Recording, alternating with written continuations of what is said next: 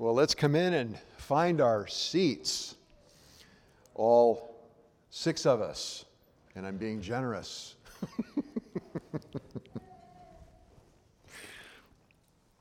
Let's open our Bibles to 1 Timothy chapter 6. And let's pray. Father, once again, thank you for the gift of your word here as we stand at the onset of a new year. We can look back at how you have been faithful to us in so many ways. You're a faithful God. You say what is true. You define what is true. You are working all things after the counsel of your own will. You can be trusted. We know that everything that we face is because you have deemed it best for us. Thank you for the instruction that you give us, the guidance that you give us, that we may have insight, that we may have wisdom, that we may assess the things going on around us. And Father, as we come to some of the things that we're going to deal with this morning, pray that you would help us to see you, that we would be overwhelmed by your majesty, that we would be stirred on to love you more, to love you fully. You deserve nothing less. Help us this morning. In Jesus' name we pray. Amen. So last week, as we were working through chapter 6 here in Timothy, he has talked about how to deal with widows. He has talked about how to deal with elders, both in choosing, in chastising, and in how to care for them. And then he goes in and he talks about those who are slaves. How are they to serve both believing masters and unbelieving masters? And then once again, he returns to a common theme in this book in dealing with, remember that one of the reasons that Timothy was left at Ephesus, what was the first thing Paul says to him back in chapter 1? I think it's verse 3. For this reason I left you at Ephesus, that you may teach certain men not to teach false doctrine. What Paul had forecast back in Acts chapter 20, a number of years before this letter is written, has come to pass, that there have been those who have arisen out of the leadership in the Ephesian church, and they are leading people astray. They are ravaging the flock, and Timothy is Paul's representative to combat that, to stem the tide of the plunge into error and false doctrine. And so here in verse 3, we'll just begin reading. If anyone advocates a different doctrine and does not agree with sound words, those of our Lord Jesus Christ, and with the doctrine conforming to godliness, he is conceited and understands nothing. But he has a morbid interest in controversial questions and disputes about words, out of which arise envy, strife, abusive language, evil suspicions, and constant friction between men of depraved mind and deprived of the truth, who suppose that godliness is a means of gain. But godliness actually is a means of great gain when accompanied by contentment. For we have brought nothing into the world, so we cannot take anything out of it either. If we have food and covering, with these we shall be content. Let's stop there. And so he's got a picture here of those who would be leading into error, who would be choosing something besides the sound doctrine. And remember, sound doctrine here is typically used with one of 2 words. One is kalos, which is good. It's inherently good. The one that is most commonly used is the word from which we get our word hygiene. It's sound. It is healthy doctrine. It's doctrine that's going to lead you into good spiritual growth. And so the picture here of the men that are taking believers here and steering them into error, there are symptoms. What's a symptom? What's a symptom?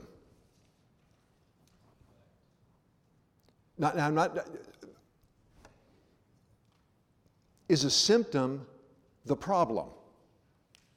So if you have, it used to be before the last couple of years, you could use this example very easily. If you have the flu, what would be a symptom of the flu? Fever.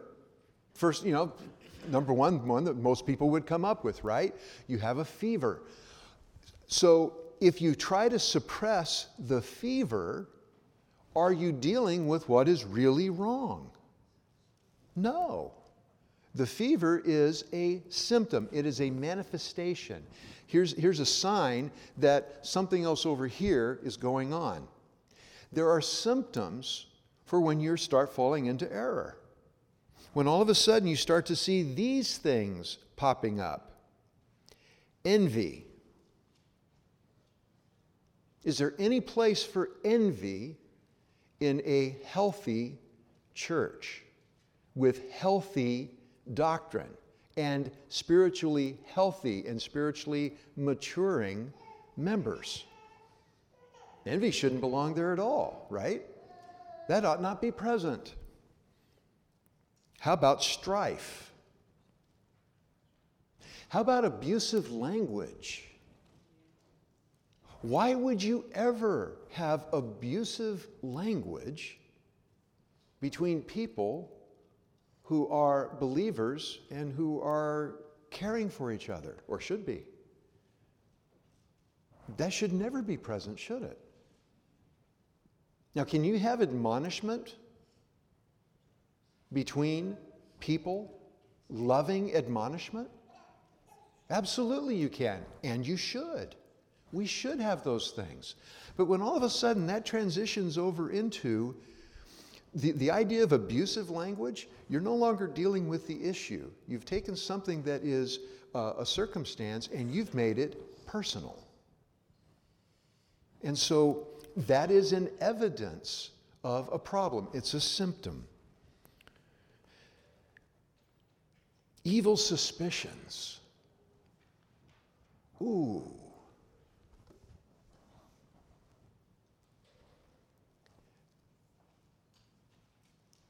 Stephen, it is good to have you home. If I'm always looking at Stephen out of the corner of my eye, and it's not just looking at him and not just keeping an eye on him, the evil suspicions part is not only am I keeping an eye on him, I'm doing that because I am already ascribing motives to him, whether he's earned them or not. And in fact, usually, if it's evil suspicions, he hasn't. Evil suspicions is not Stephen's problem in this moment, right? Evil suspicions is my problem. When you have that present in a church where you've got people looking sideways and just, I know he's up to something. In fact, I know that whatever he's up to, it is no good.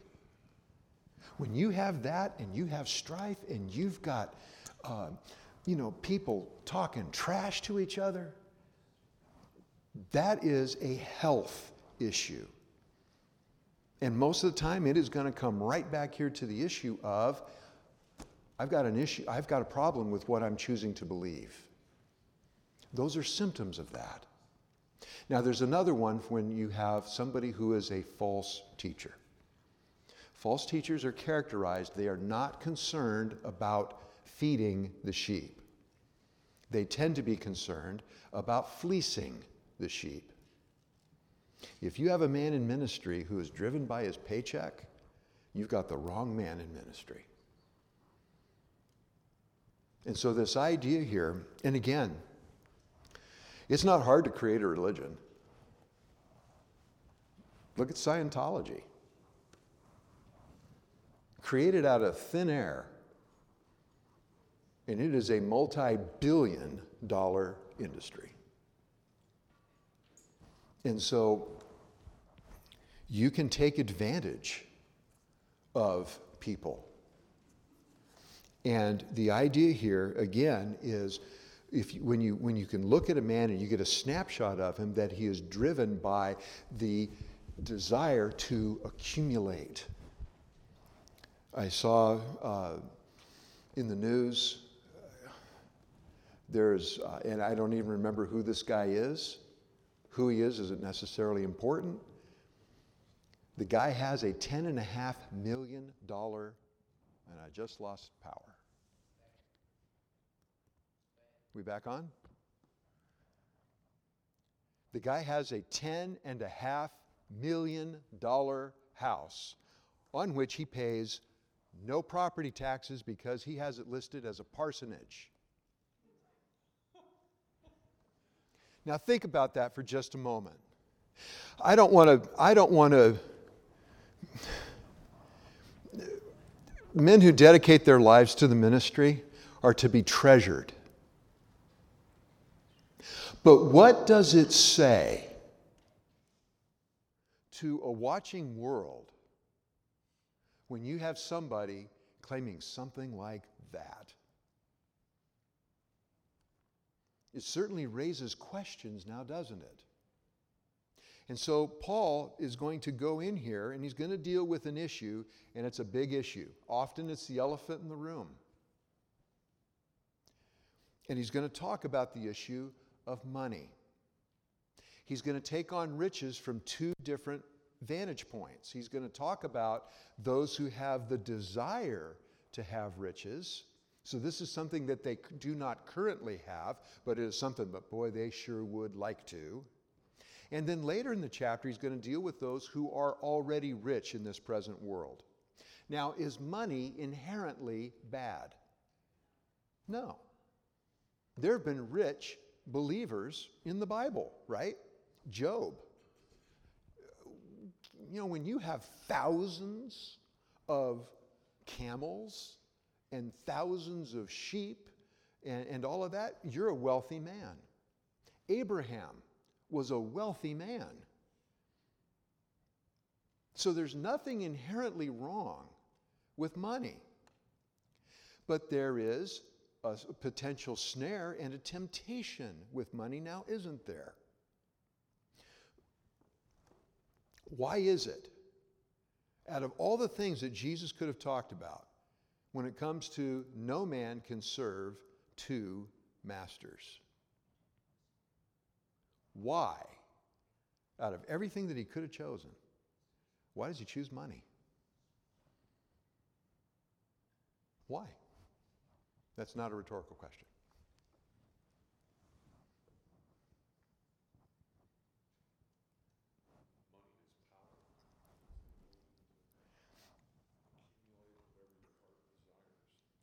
Money is power. It's the ability to accumulate whatever your heart desires. What are we prone to do, even as believers? What are we prone to do? Serve ourselves. Look, we are prone to putting something else on the throne.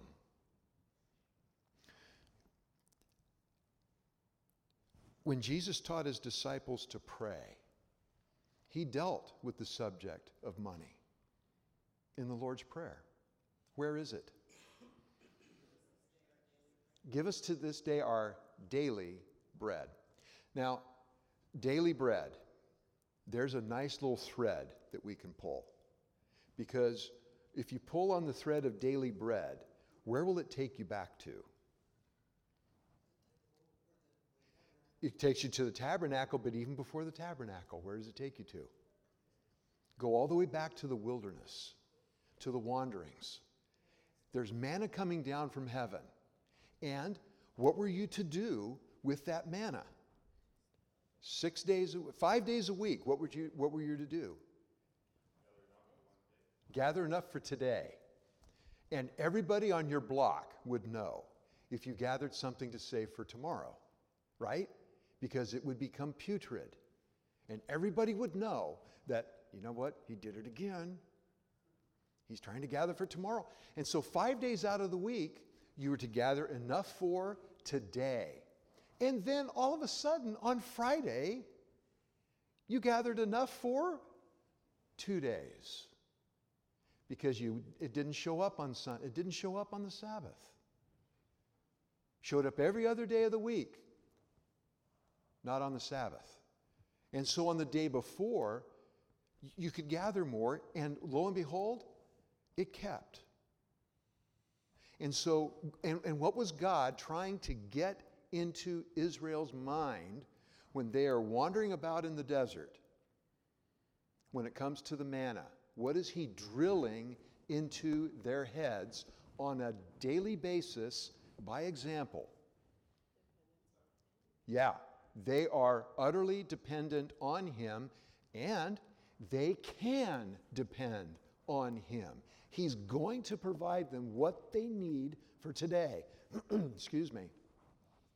He can be trusted. And so this idea, they didn't, and again, when you're wandering around for 40 years in the desert, you don't want to be lugging a freezer with you, right? You don't want to be trying to carry something to where I've got provisions for a month. You got to be mobile. And so he's trying to convince them that they can trust him for daily needs. What is our tendency? Am I comfortable with having enough to eat today? Boy. Now I got to look at this one because I've got 2 freezers in my garage. I've got 2 refrigerators in the house. I got a room in my garage where there have been times where I have had buckets translated into hundreds of pounds of wheat. Carolyn grinds up the wheat, makes her own flour. Oh, it's good stuff. But the fact is that when you am I really concerned about my daily bread? If I've got 3 months worth of food sitting outside? You see, our definition of what is enough and God's definition of what is enough are very often at odds, frankly. We tend, when we have got enough, it happened with Israel. Israel moves into the promised land, inheriting houses they didn't build, vineyards they didn't plant, orchards they didn't plant. And what happened to them? Pretty quickly, they forget God because we have enough and we're at peace. We are prone to wander. And so this idea, that's why Paul looks at this and he says, we are prone, if we've got $1 gazillion in the bank, am I really trusting God? Do I feel the need that I have to trust God for what I have, for what I need today or what I need for tomorrow?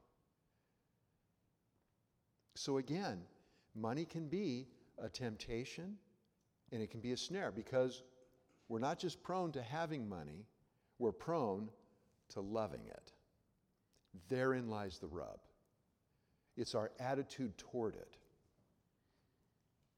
And so these men who are in ministry for the wrong reasons, for wrong motives, because they're able to have someone else take care of them, so they don't have to be out. They don't have to be like Paul. Paul's out working as a tent maker so that he doesn't have to burden the church with caring for him. He has to work hard. These other guys are looking, I don't have to do that because someone else will be able to go through and do this for me.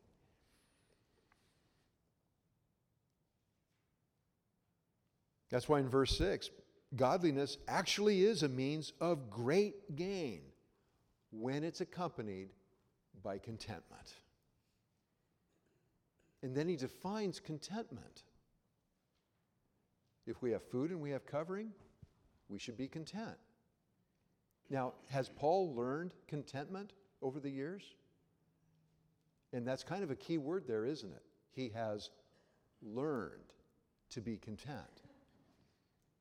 He told the Philippians, I can get along with much, I can get along with nothing, because God is taking care of me and He's providing for those things that I have need of. We've brought nothing into the world, so we cannot take anything out of it either. There's the basis for Shakespeare's play, right? Yeah, can't take it with you.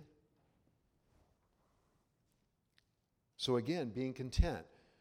Verse 9, those who want to get rich fall into temptation and a snare and many foolish and harmful desires which plunge men into ruin. There's a progression here. You have those who turn away from sound doctrine. And we've seen that many times here in 1 Timothy, of these who are turning away. They are turning aside. There's a progression here in the second two parts here in verse 9. So you have those who turn aside, and then you have those who fall into temptation, and then it accelerates. They plunge into ruin. That is a slippery, slippery slope. And why? Verse 10, for the love of money is a root of all sorts of evil, and some by longing for it have wandered away from the faith and pierced themselves with many griefs. Here's the greatest problem with money. You think it's the thing that is actually giving you great protection. Your wounds become self-inflicted. When you put your trust in that, it is all the damage that you're bringing it on yourself.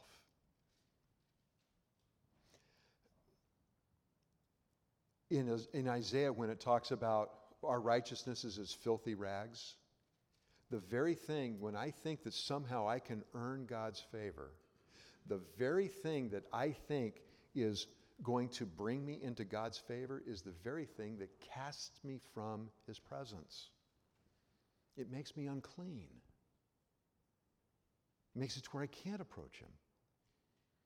And the same thing happens here with money. So, Timothy, here's how you deal with this. Don't get sucked into the idea of accumulating the worldly goods and worldly treasures. You flee, you run away from that. It's not just that you don't actively pursue it, you run away from that.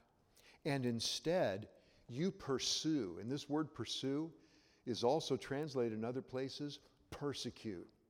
Paul was a persecutor of Christians before he met Jesus on the Damascus Road, right? He chased them down. If they went to another town, he went after them so that he could bring them back, to bring them to justice, with the air quotes. That's the idea here. You run away from the desire to have riches here, and instead you pursue righteousness, godliness, faith, love, perseverance, and gentleness. You pursue those things that are actually precious in God's sight. Those things that are going to make you more like Him. God's not going to care. And nor is it going to matter when we get to heaven as to how much is in our 401k.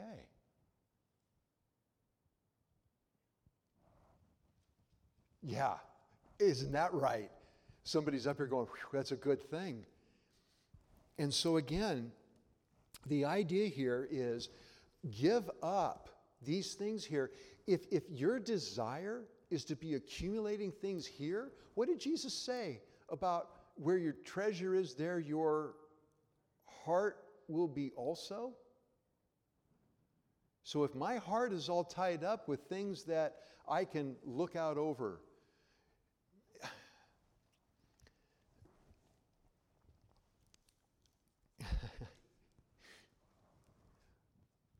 the guy who says, I got to tear down my barns and build bigger barns. I got so much stuff, I haven't got a place to put it. So I need to tear down and say to my soul, soul, you have everything you need. And God comes to him and says, what? You fool, this very night your soul will be required of you, and what's going to matter with all that other stuff? And so again, now, in getting ready for 2 Timothy, last night I went through and I looked at something that frankly I hadn't caught in this book, in 1 Timothy. The first imperative in 1 Timothy, the first command, Timothy, do this, is in chapter 4, verse 7. That's where the first imperative is. Paul talks for 3 whole chapters, and it's largely descriptive. Here's how to do this. Here's how to do this. Here's these different things here. Now, the last part of 1 Timothy, chapter 5 and chapter 6, now he starts picking them up. And here he's going to start zinging them. Okay, Timothy, boom, boom, boom. Timothy, flee from these money issues, you man of God. We could trace that through that phrase there, man of God. You pursue righteousness and godliness and all of these things. Verse 12, fight the good fight of faith. Take hold of the eternal life to which you were called, and you made the good confession in the presence of many witnesses. So here again, Timothy, do this, do this, do this. Run away from this, pursue this. You fight, you take hold. That word take hold, there's a beautiful picture of this word. In Hebrews, it talks about how God does not help. He does not give aid to angels, but he gives help to the son of Abraham, right? That same word is the word that's used in, it's in the notes here.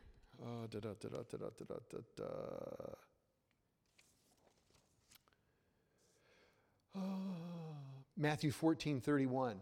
Okay, they're out on the lake, and there's a storm, and Jesus is walking on the water. And Peter, Lord, if it's you, tell me to come to you. All right, come on. And Peter gets out, and he's walking on the water, and all of a sudden he looks around and he goes, this ain't supposed to work, right? And immediately he goes under. Lord, help me.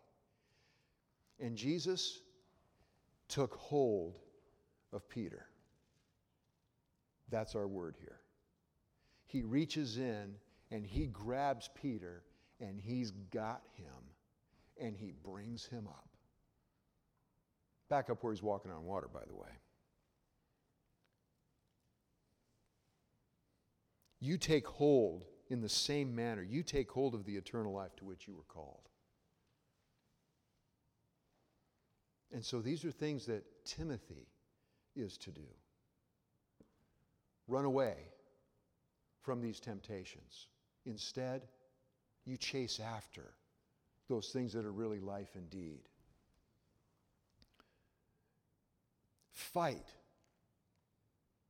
You know, Christianity, the Christian life is not passive. It is not passive. And frankly, we err badly when we said, Lord, please take away this desire from me. What am I supposed to do with the desires that I have that are not godly?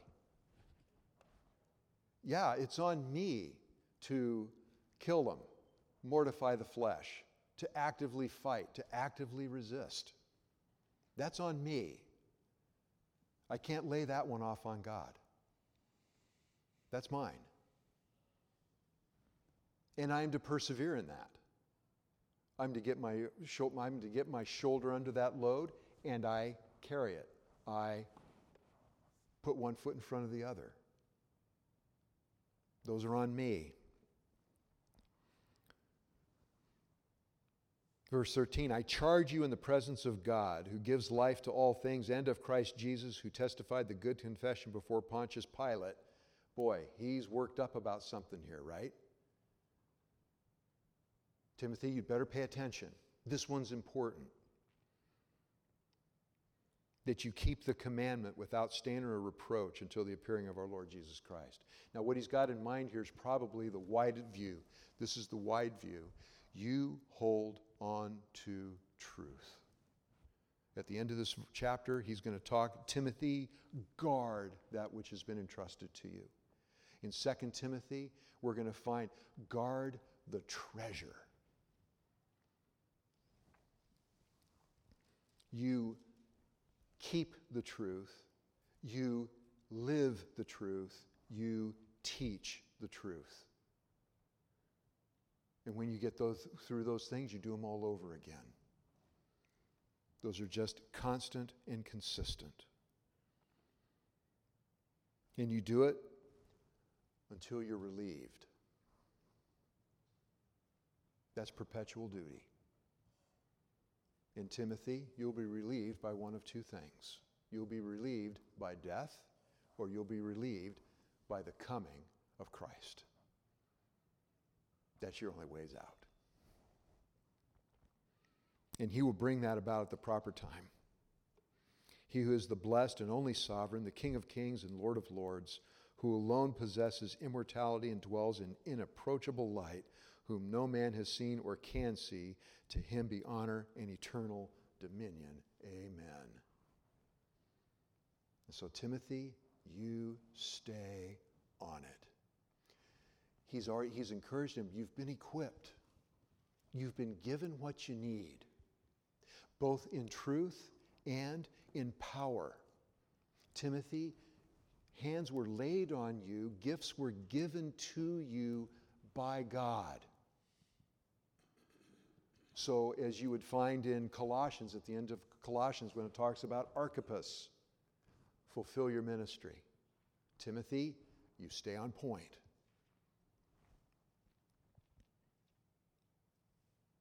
And then, instruct those who are rich in this present world not to be conceited or to fix their hope on the uncertainty of riches, but on God, who richly supplies us with all good things to enjoy.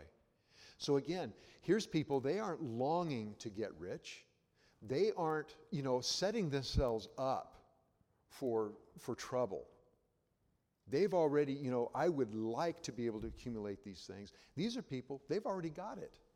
So, how do I deal with that if I've already got it? Control how you think. Because how you think is going to dictate how you act, right? So, don't be conceited. Don't look down on other people because you have something that they don't.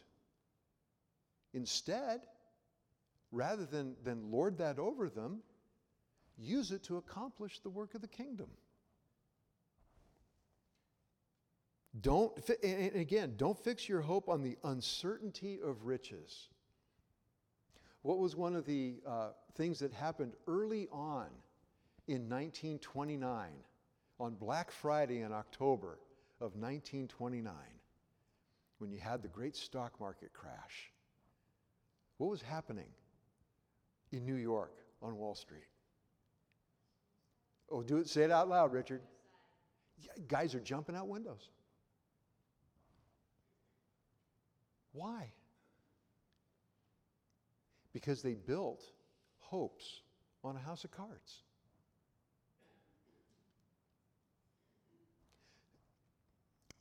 Jesus said, he who hears my word and does it, well, he'll be like the wise man. Builds his house, it's on a rock. Here comes the storm. Nothing happens to it because his house is built on the rock. These guys who had their hope built on money, on paper wealth, all of a sudden when it went away, here comes the storm. And they get washed away. And they get taken out. Why? Because their hope is on something that is not rock.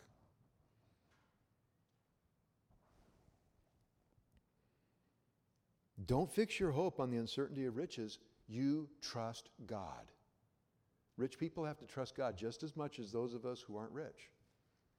And by the way, I think most of you know this. If you've traveled anywhere else in the world, the poorest person in here is rich on a global scale.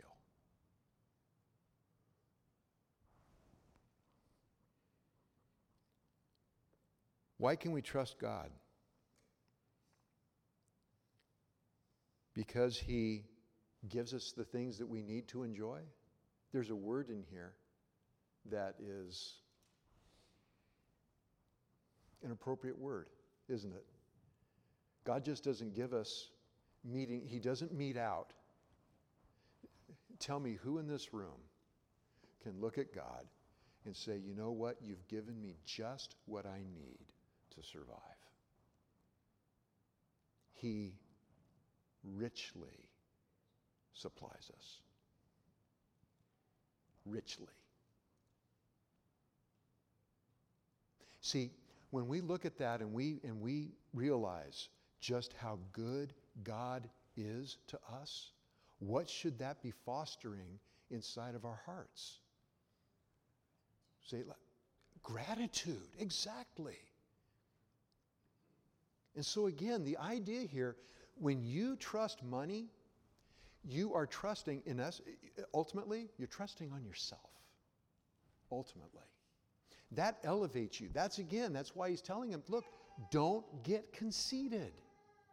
That's the tendency. That is our tendency. When we realize that what we have is what God has given us, and God is, He lavishes on us. When we understand that, frankly, that helps us to be humble.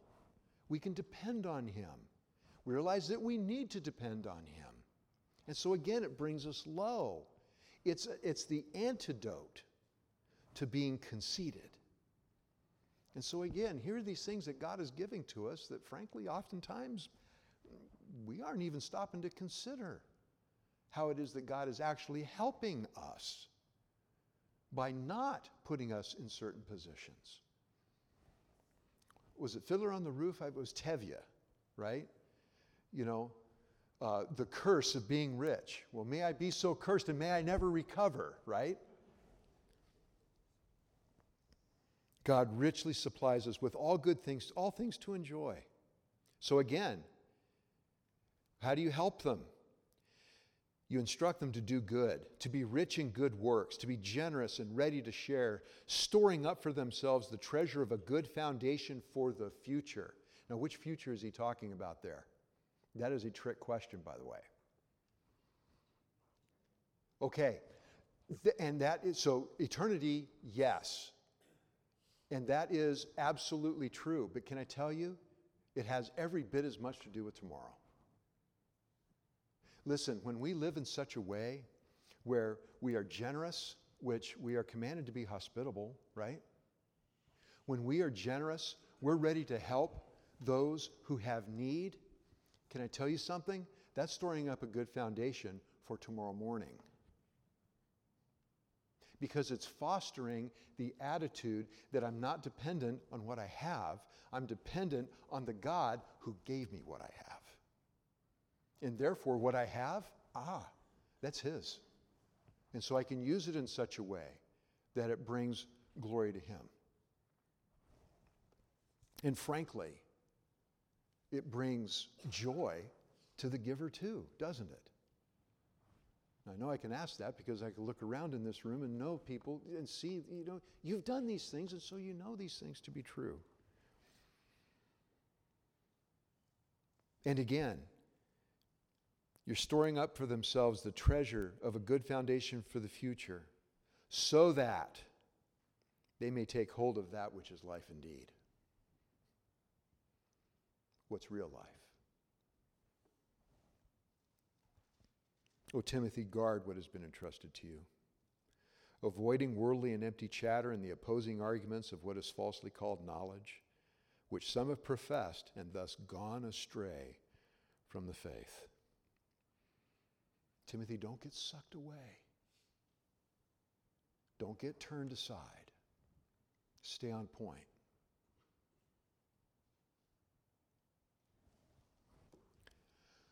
Questions for 1 Timothy?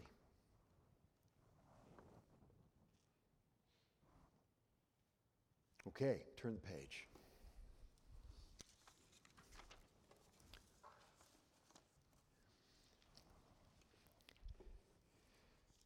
So 1 Timothy, Paul is free. He's on the Southwest Monterey. He's free to roam about the country. He's not in prison. He's carrying on ministry. He's got Titus over on Crete. He's got Timothy over here in Ephesus, and he's got other guys who are doing work on his behalf in different places, and things are good. Things are just peachy. 2 Timothy, we're going to find that there is a shift in Paul's circumstances, and Paul is rapidly coming into a different phase of life. He's coming into the terminal phase of his life. So let's read the book. Paul, an apostle of Christ Jesus by the will of God, according to the promise of life in Christ Jesus, to Timothy, my beloved son, grace, mercy, and peace from God the Father and Christ Jesus our Lord. I thank God, whom I serve with a clear conscience, the way my forefathers did, as I constantly remember you in my prayers night and day, longing to see you, even as I recall your tears, so that I may be filled with joy. For I am mindful of the sincere faith within you, which first dwelt in your grandmother Lois and your mother Eunice, and I am sure that it is in you as well. For this reason, I remind you to kindle afresh the gift of God which is in you through the laying on of my hands. For God has not given us a spirit of timidity, but of power and love and discipline. Therefore, do not be ashamed of the testimony of our Lord or of me, his prisoner, but join with me in suffering for the gospel according to the power of God, who has saved us and called us with a holy calling, not according to our works, but according to his own purpose and grace, which was granted us in Christ Jesus from all eternity, but now has been revealed by the appearing of our Savior Christ Jesus, who abolished death and brought life and immortality to light through the gospel, for which I was appointed a preacher and an apostle and a teacher. For this reason I also suffer these things, but I am not ashamed, for I know whom I have believed, and I am convinced that he is able to guard what I have entrusted to him until that day. Retain the standard of sound words which you have heard from me in the faith and love which are in Christ Jesus. Guard through the Holy Spirit who dwells in us the treasure which has been entrusted to you. You are aware of the fact that all who are in Asia turned away from me, among whom are Phygelus and Hermogenes. The Lord grant mercy to the house of Onesiphorus, for he often refreshed me and was not ashamed of my chains. But when he was in Rome, he eagerly searched for me and found me. The Lord grant to him to find mercy from the Lord on that day. And you know very well what services he rendered at Ephesus. You, therefore, my son, be strong in the grace that is in Christ Jesus. The things which you have heard from me in the presence of many witnesses, entrust these to faithful men who will be able to teach others also.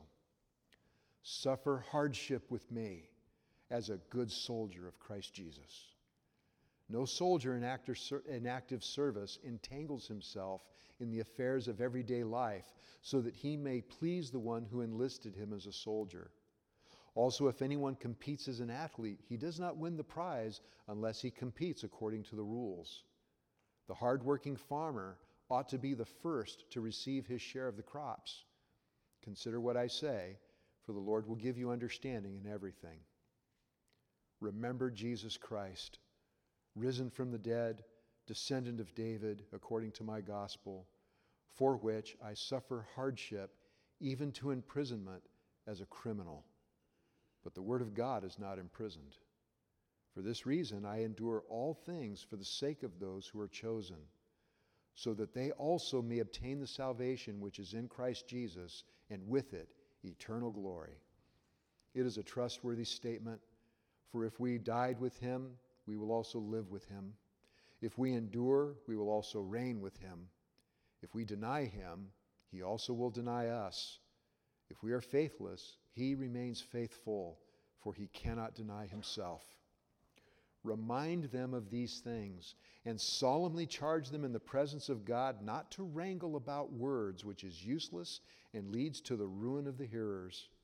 Be diligent to present yourself approved to God as a workman who does not need to be ashamed, accurately handling the word of truth. But avoid worldly and empty chatter, for it will lead to further ungodliness, and their talk will spread like gangrene. Among them are Hymenaeus and Philetus, men who have gone astray from the truth, saying that the resurrection has already taken place, and they upset the faith of some. Nevertheless, the firm foundation of God stands, having this seal: the Lord knows who are his. And everyone who names the name of the Lord is to abstain from wickedness. Now, in a large house, there are not only gold and silver vessels, but also vessels of wood and of earthenware, and some to honor and some to dishonor. Therefore, if anyone cleanses himself from these things, he will be a vessel for honor, sanctified, useful to the master, prepared for every good work. Now flee from youthful lusts and pursue righteousness, faith, love, and peace with those who call on the Lord from a pure heart. But refuse foolish and ignorant speculations, knowing that they produce quarrels. The Lord's bondservant must not be quarrelsome, but be kind to all, able to teach, patient when wronged, with gentleness correcting those who are in opposition, if perhaps God might grant them repentance leading to the knowledge of the truth, and they may come to their senses and escape from the snare of the devil, having been held captive by him to do his will. But realize this, that in the last days difficult times will come. For men will be lovers of self, lovers of money, boastful, arrogant, revilers, disobedient to parents, ungrateful, unholy, unloving, irreconcilable, malicious gossips, without self-control, brutal, haters of good, treacherous, reckless, conceited, lovers of pleasure rather than lovers of God, holding to a form of godliness, although they have denied its power. Avoid such men as these, for among them are those who enter into households and captivate weak women, weighed down with sins, led on by various impulses, always learning and never able to come to the knowledge of the truth. Just as Jannes and Jambres opposed Moses, so these men also oppose the truth, men of depraved mind, rejected in regard to the faith. But they will not make further progress, for their folly will be obvious to all, just as Jannes and Jambres' folly was also. Now you followed my teaching, conduct, purpose, faith, patience, love, perseverance, persecution, and sufferings such as happened to me at Antioch, at Iconium, and at Lystra.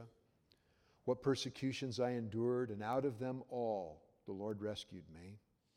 Indeed, all who desire to live godly in Christ Jesus will be persecuted. But evil men and impostors will proceed from bad to worse, deceiving and being deceived. You, however, continue in the things you have learned and become convinced of knowing from whom you have learned them, and that from childhood you have known the sacred writings, which are able to give you the wisdom that leads to salvation through faith, which is in Christ Jesus.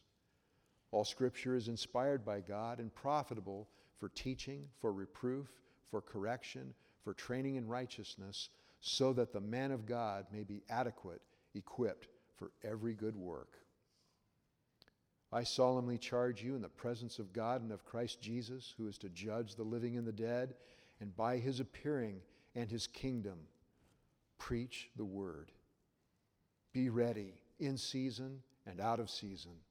Reprove, rebuke, exhort with great patience and instruction. For the time will come when they will not endure sound doctrine, but wanting to have their ears tickled, they will accumulate for themselves teachers in accordance to their own desires, and will turn away their ears from the truth, and will turn aside to myths. But you, be sober in all things, endure hardship, do the work of an evangelist, fulfill your ministry. For I am already being poured out as a drink offering, and the time of my departure has come. I have fought the good fight. I have finished the course. I have kept the faith. In the future there is laid up for me the crown of righteousness, which the Lord, the righteous judge, will award to me on that day, and not only to me, but also to all who have loved his appearing. Make every effort to come to me soon. For Demas, having loved this present world, has deserted me and gone to Thessalonica. Crescens has gone to Galatia, Titus to Dalmatia. Only Luke is with me. Pick up Mark and bring him with you, for he is useful to me for service. But Tychicus I have sent to Ephesus. When you come, bring the cloak which I left at Troas with Carpus, and the books, especially the parchments. Alexander the coppersmith did me much harm. The Lord will repay him according to his deeds. Be on guard against him yourself, for he vigorously opposed our teaching. At my first defense, no one supported me, but all deserted me. May it not be counted against them. But the Lord stood with me and strengthened me, so that through me the proclamation might be fully accomplished, and that all the Gentiles might hear. And I was rescued out of the lion's mouth.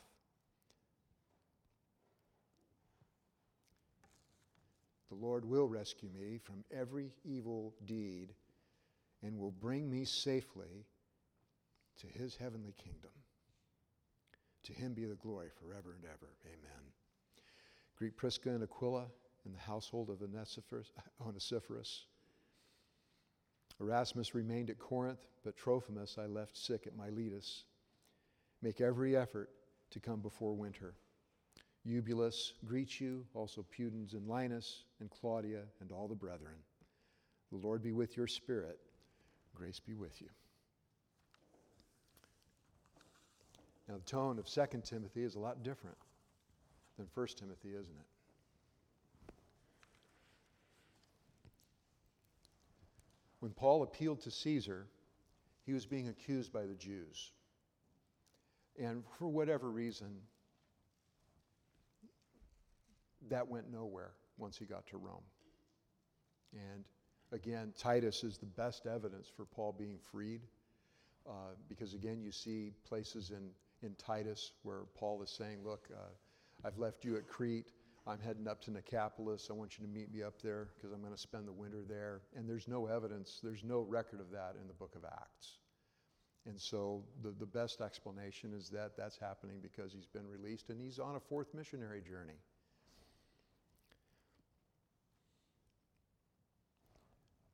The next time Paul's taken into custody is probably by Rome. And so now he's not up against the Jews. He's dealing with the empire. And when he writes this letter, he's already been spared from execution once. He doesn't expect to be spared twice. And so death looms in this book. So the theme of the book is passing the baton. Paul is heading to his reward. Timothy is going to be one of those remaining behind. Considering that Acts was written by Luke, who was Paul's companion. Remember when we studied Titus? Titus isn't mentioned in the book of Acts anywhere, which is actually kind of interesting, considering the number of missions that he went on for the Apostle Paul. Luke concentrates on Timothy. And I think it probably is legitimate to look at Timothy had a very special relationship with Paul. And so now Paul is giving these last words, right? It's not long before his execution. You see words in 2 Timothy that you didn't see in 1 Timothy. Suffering. Word doesn't show up in 1 Timothy. Hardship. That word's not there either. The idea of being ashamed or not being ashamed. That's not in 1 Timothy either. And so Timothy, these are things you're going to have to endure too. Here's how you can do that.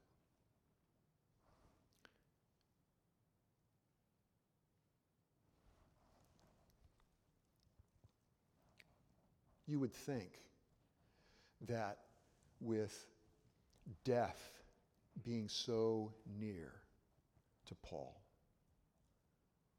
that you could see him becoming withdrawn, and you could see him becoming quiet. And yet, how does Paul bookend? He brackets this letter. Verse 1.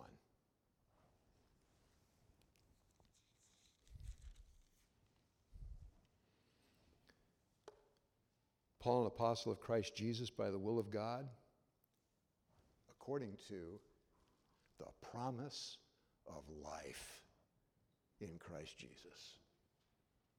And at the end of the book, I have fought the good fight. I've finished the course. I've kept the faith. Henceforth there is laid up for me the crown of righteousness. How did Jesus refer to the crown at the end in Revelation when he said, "Be faithful unto death, and I will give you the crown of life"?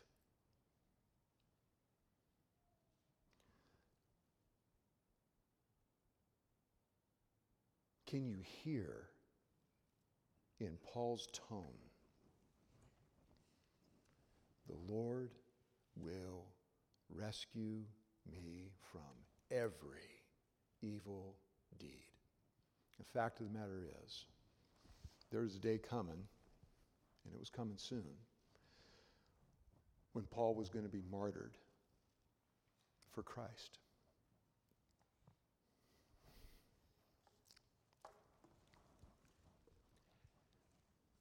How did Paul view his martyrdom? He was going to, go ahead. You know, I'm already being poured out as a drink offering.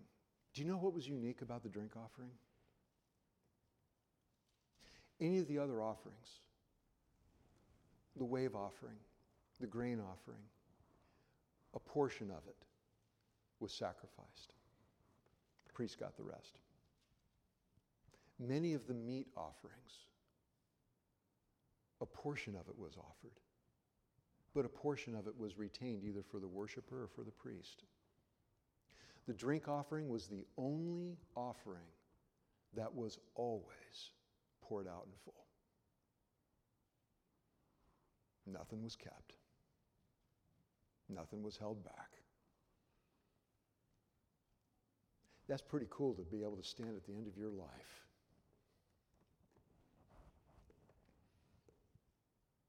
and to say, I've given it all. I haven't held anything back. Paul was going to be safely delivered. Paul was safely taken to his heavenly home.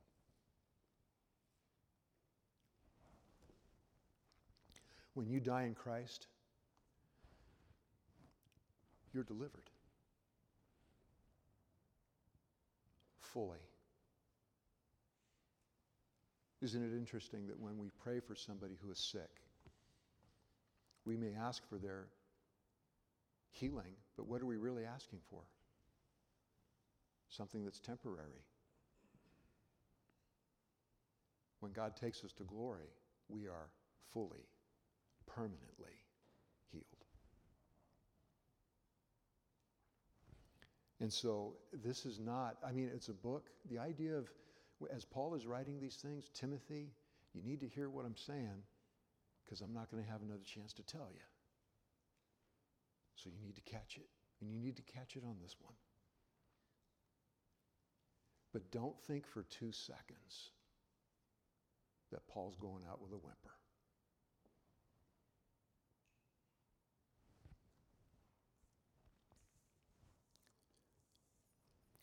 Lots of imperatives in 2 Timothy.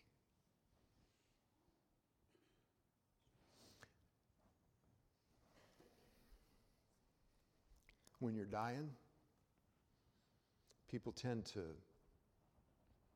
take what you have to say with maybe a little more gravity than at other times. So Timothy would do well, and frankly, we will do well to heed what he has to say. Let's pray. Father, you know the beginning from the end. And I think of our own body here, how persecution sure seems to be a lot more likely now than in years past. And how timely it is to be looking at a book like this, written by a man who knew from experience what it was to suffer in every way for your cause. Father, I pray that you would embolden us, that we would pick up the gauntlet ourselves, that we would be about the business of advancing your kingdom, that we would know the truth, that we would do the truth, and that we would teach it, and that we would preach it in every way conceivable, by how we act and by our words and how we think. Thank you for your Spirit. Thank you how you guide us into all truth. Lord, how we need that in our day. Thank you for this morning and the chance to gather together, that we may worship you as one. May we do that with our whole hearts this morning. You deserve nothing less. In Christ's name, amen.